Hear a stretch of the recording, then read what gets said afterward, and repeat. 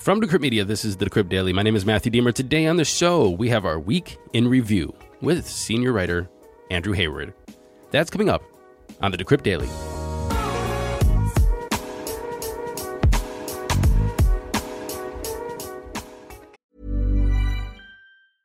I'm Sandra, and I'm just the professional your small business was looking for. But you didn't hire me because you didn't use LinkedIn Jobs. LinkedIn has professionals you can't find anywhere else, including those who aren't actively looking for a new job, but might be open to the perfect role, like me. In a given month, over 70% of LinkedIn users don't visit other leading job sites. So if you're not looking on LinkedIn, you'll miss out on great candidates like Sandra. Start hiring professionals like a professional. Post your free job on linkedin.com/people today. Good morning, everybody. Welcome to the show. Today is Friday, May 27, 2022. Let's get straight into those crypto prices. Here comes the money. Here we go. Money talk. The time is 11:17 a.m. Eastern Daylight Saving Times. We have Bitcoin sitting at $28,752, down 2% in 24. Ethereum is at $1,765, down 5%. Tether's number 3, USDC is number 4, and BNB is number 5 at 302, down 3.5%. Running off the top 10, we have XRP, BUSD, Cardano, Solana, and Doge. Total market cap is down 3% at $1.195 trillion. A BTC dominance of 45.8 and an F dominance of 17.9. And without further ado, let's get into our week in review with senior writer Andrew Hayward. My good friend Andrew Hayward, senior writer at Decrypt. How you doing, sir? Welcome back. I'm good. Thanks for having me again. Absolutely. Actually, I was saying welcome back from VCon. Seems like a pretty interesting time. You went up there. You spoke with Gary. You spoke with Spike Lee. Yes. Pharrell. Like, what were you doing, man? You just hobnobbing with all the big wigs, the celebs over there. Tell me about the whole experience. Yeah, so I didn't personally speak with Pharrell, but he gave a great onstage interview. But I did speak with Gary Vee and Spike Lee. VCon is Gary Vee's NFT conference. This was the first one. He's promised to do at least 2 more in the years ahead. It's for collectors of his VeeFriends NFT collection, and everybody who owns one of those gets a ticket. I don't own one, but I'm pressed, so I got to go too. It's sort of like a summer camp for NFT creators and collectors, and there was a Ferris wheel inside the Vikings stadium. There's Adirondack chairs and food trucks and giant Jenga and bags. Like, it was just like all of that was happening. And then there were like big interviews with celebs like Snoop Dogg and Mila Kunis and Pharrell. Right now the NFT market has definitely been in a downturn the last couple of weeks, just like crypto prices. And you didn't really feel that vibe there. It was fun. People were happy to meet each other in person. It was good times.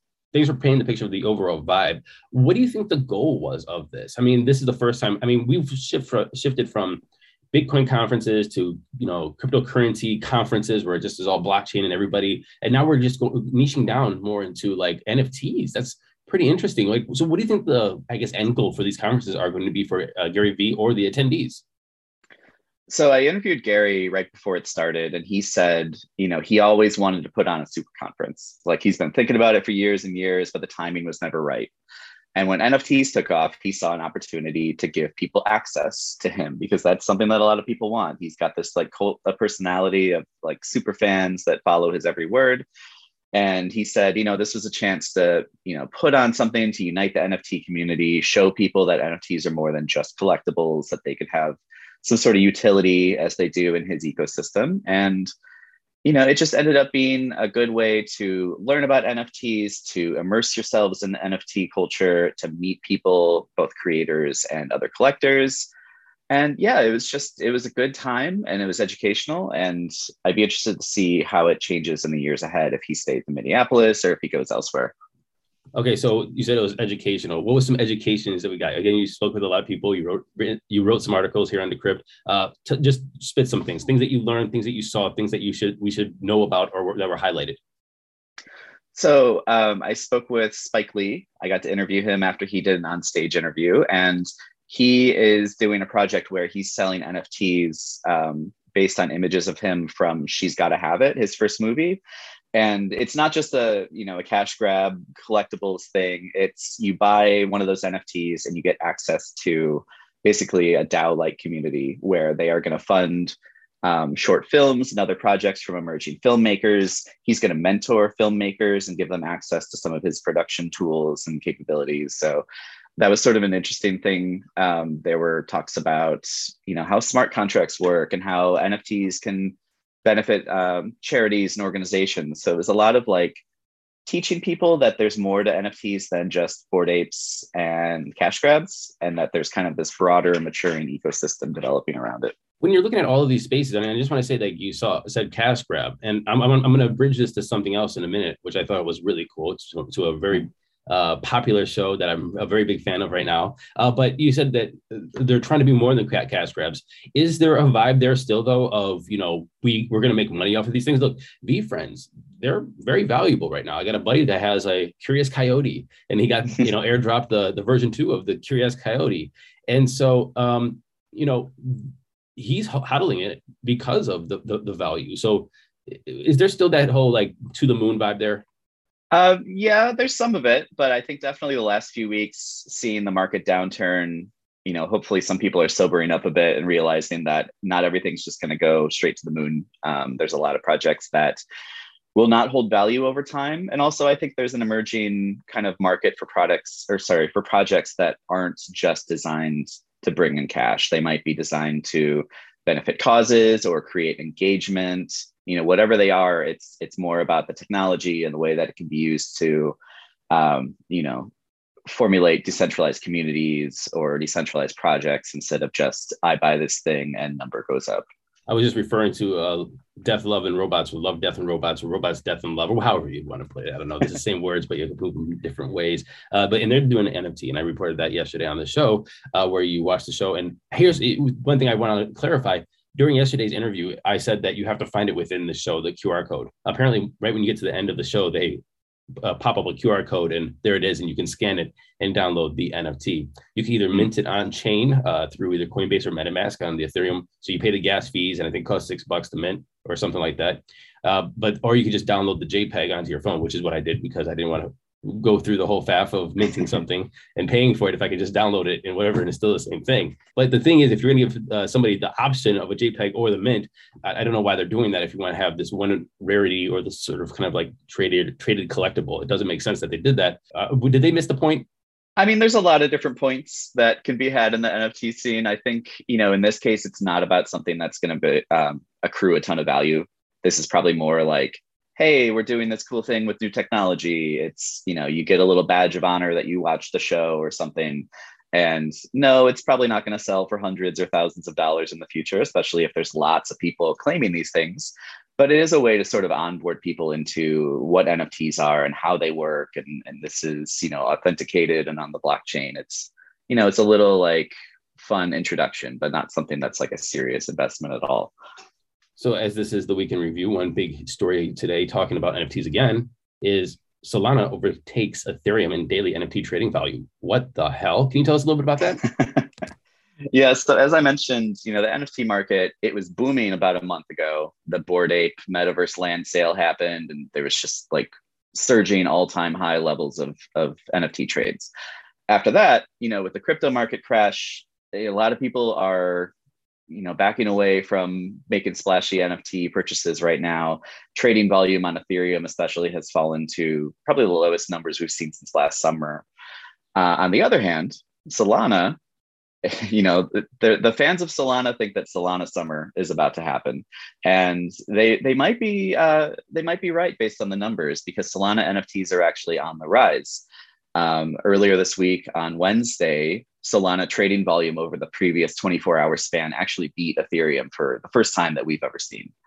And it's worth noting that this is because mostly Ethereum trading is way down, but Solana trading is ticking up. And so it's getting to the point where, Ethereum used to just completely overtake Solana trading by a huge margin. And now they're sort of neck and neck because people are vibing on the Solana ecosystem. It's, cheaper average prices, cheaper transaction costs. There are some new and kind of more valuable projects forming in that ecosystem. So things are happening and it's catching on. What this is a podcast, so people can't see that your cat is literally climbing up you right now and sitting on your shoulder, and you're very uncomfortable with this. But what is your cat's name? This is Evie. Hi, Evie. Evie is just literally chilling and now going to take a nap on your shoulder, and you're hunched over, and the cat is laying on your back. She loves to do this in meetings. Gotcha. Well, Evie, welcome to the podcast. Guest appearance. I was looking at this, and you're right. Ethereum's volume is down. Solana's volume is ticking up. Again, minting on Solana is a lot cheaper. It's a lot quicker. It's a lot easier to put projects on Solana. Is this actually significant? And again, this goes back to the original question. Is this just number go up and a lot of, just speculative trading on this? Or is it we're getting real projects launching on Solana that rival Ethereum that are going to, be the leaders of the NFT space? Yeah, it's probably a bit of both. And to some extent, it's too early to tell because the Solana NFT ecosystem has only been around for less than a year at this point, I think. Like it really kind of took off last fall. That's nuts. That's crazy. Yeah. But the thing about Solana is, as you mentioned, cheaper transaction costs. It's a lot easier to launch a project on there. It doesn't require quite the same amount of, capital to start something there or to sell NFTs to people. There are some interesting projects happening in that space. I mean, Steppen is one that comes to mind. I'm not sure if you've talked about it here, but it's like a move to earn walking app, and it rewards people with crypto tokens for walking. Whether that has the potential to stay afoot or stay afloat long term, we'll see. Last summer, Axie Infinity was all everyone was talking about, and then 6 months later, that economy collapsed. So it's new, it's experimental, it's interesting, but if it has long-term value, we got to wait and see how that happens. All right. I got to shift gears. There's a lot of people that are sitting here saying, oh, NFTs. All we talk about is NFTs. But NFTs is always big in the news. It's a big, important technology that's coming up. And even though we're talking about number go up and pictures and stuff like that, I just want to emphasize and remind people that NFT tech, for the way it could be implemented in, if it's IDs or, records or, driver's license or diplomas, it is really something that is quite special. But speaking of the space in general, Terra 2.0 is launching. It's not launching today. It got delayed to tomorrow now for reasons, in air quotes.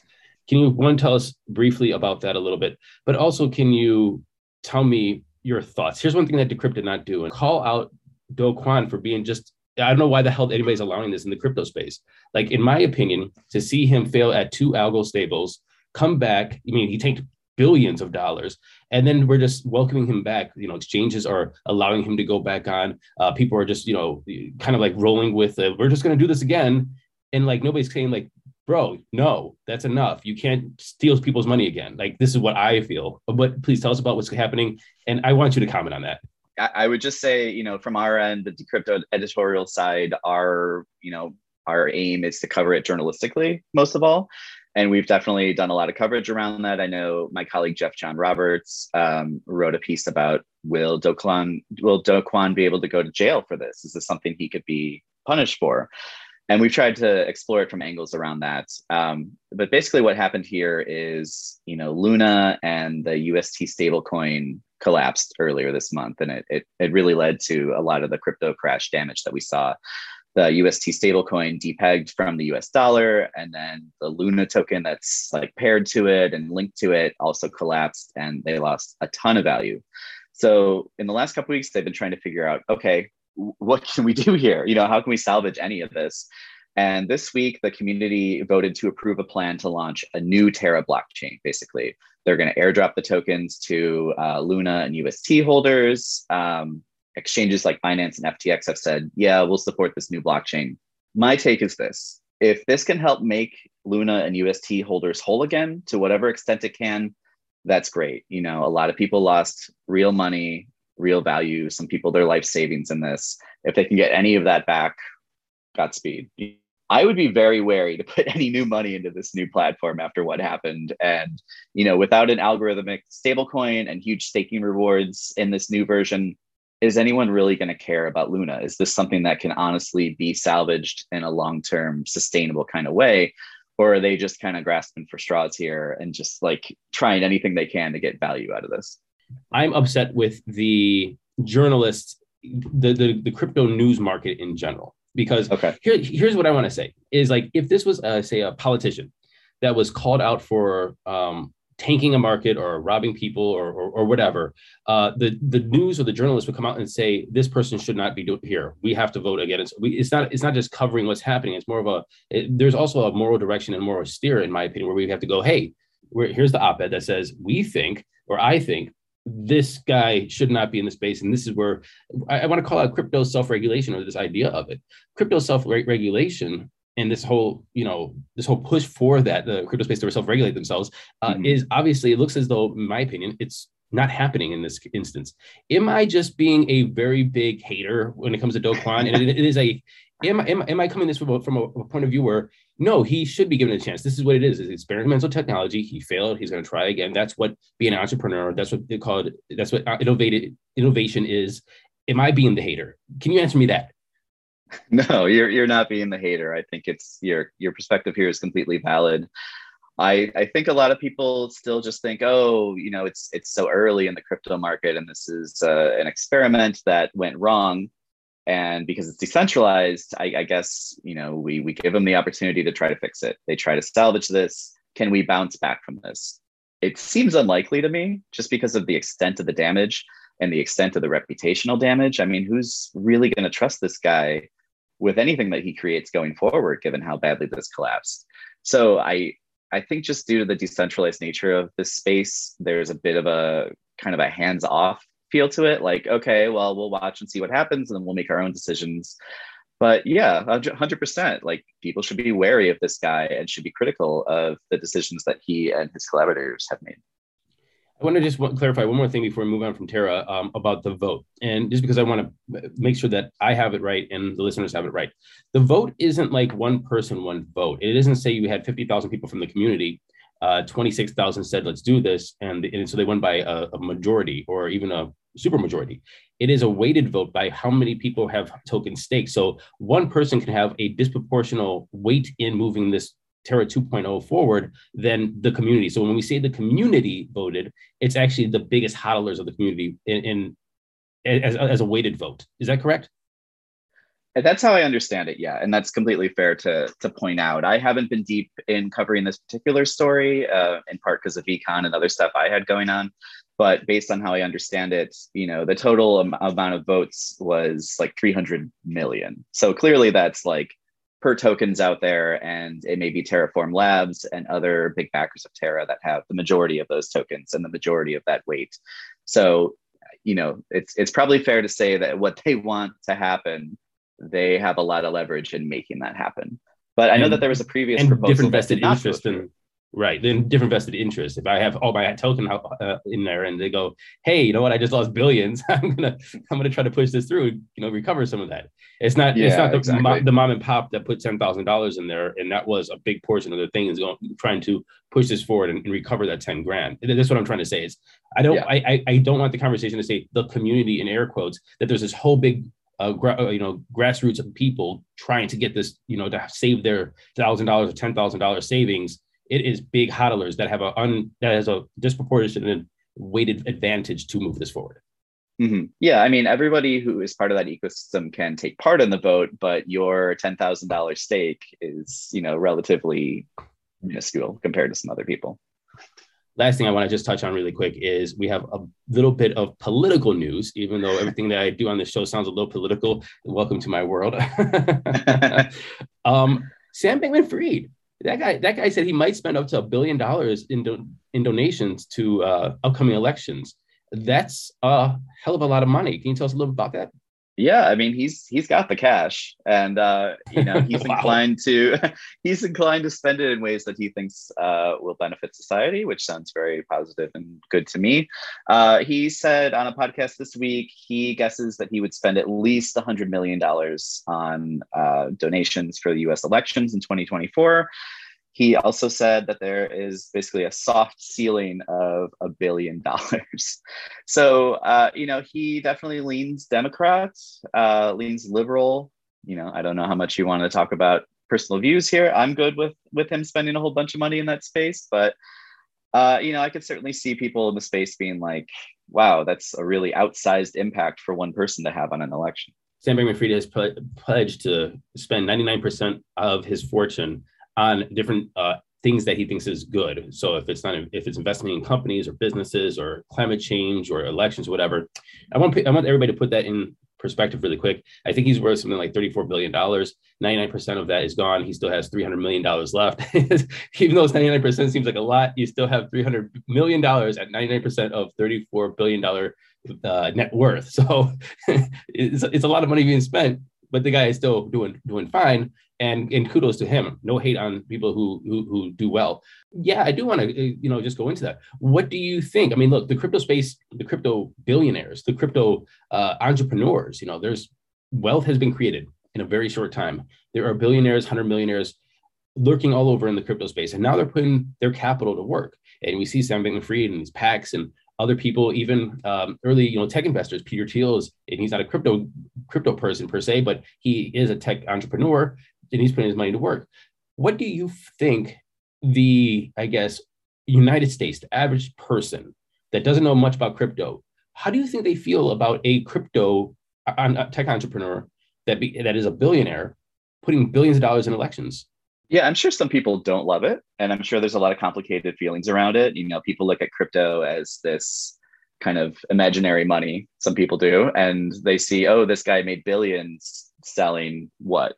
Just trading imaginary money on the internet, and now he's going to affect real elections.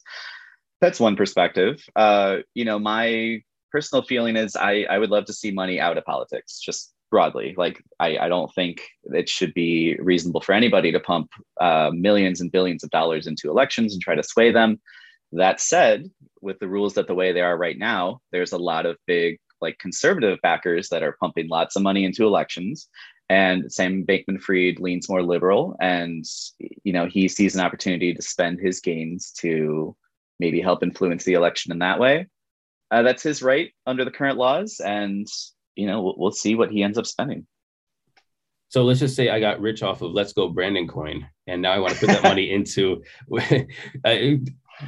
weird segue to go to try to say disgraced GOP representative faces House investigation over Let's Go Brandon coin. And of course, we're talking about Republican Representative Madison Cawthorn. He lost his primary the other day, so he will be out of office come November. But he is looking at charges, or an investigation at least, for pumping Let's Go Brandon coin. Why is this significant? So you were saying if he made a bunch of money off of Let's Go Brandon, I would say he should probably hold on to whatever he has, because he's about to be out of a job.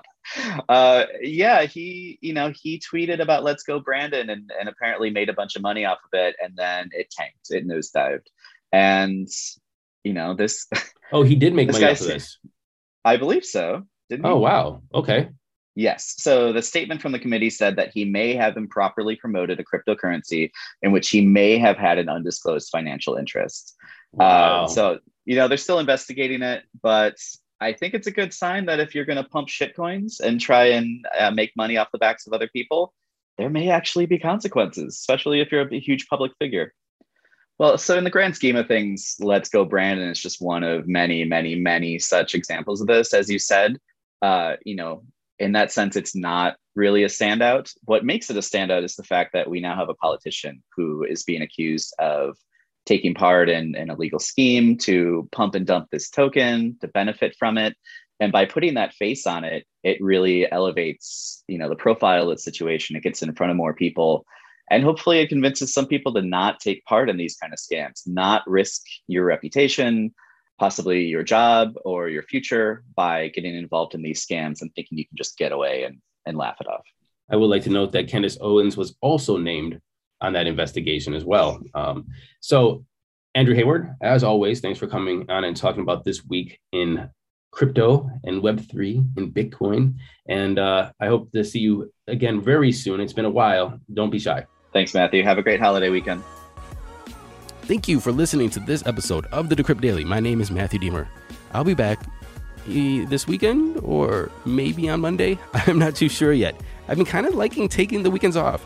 If you want me to do more mini weekend updates, let me know. Matthew Aaron at decrypt.co. And until the next show, happy hodling, everyone.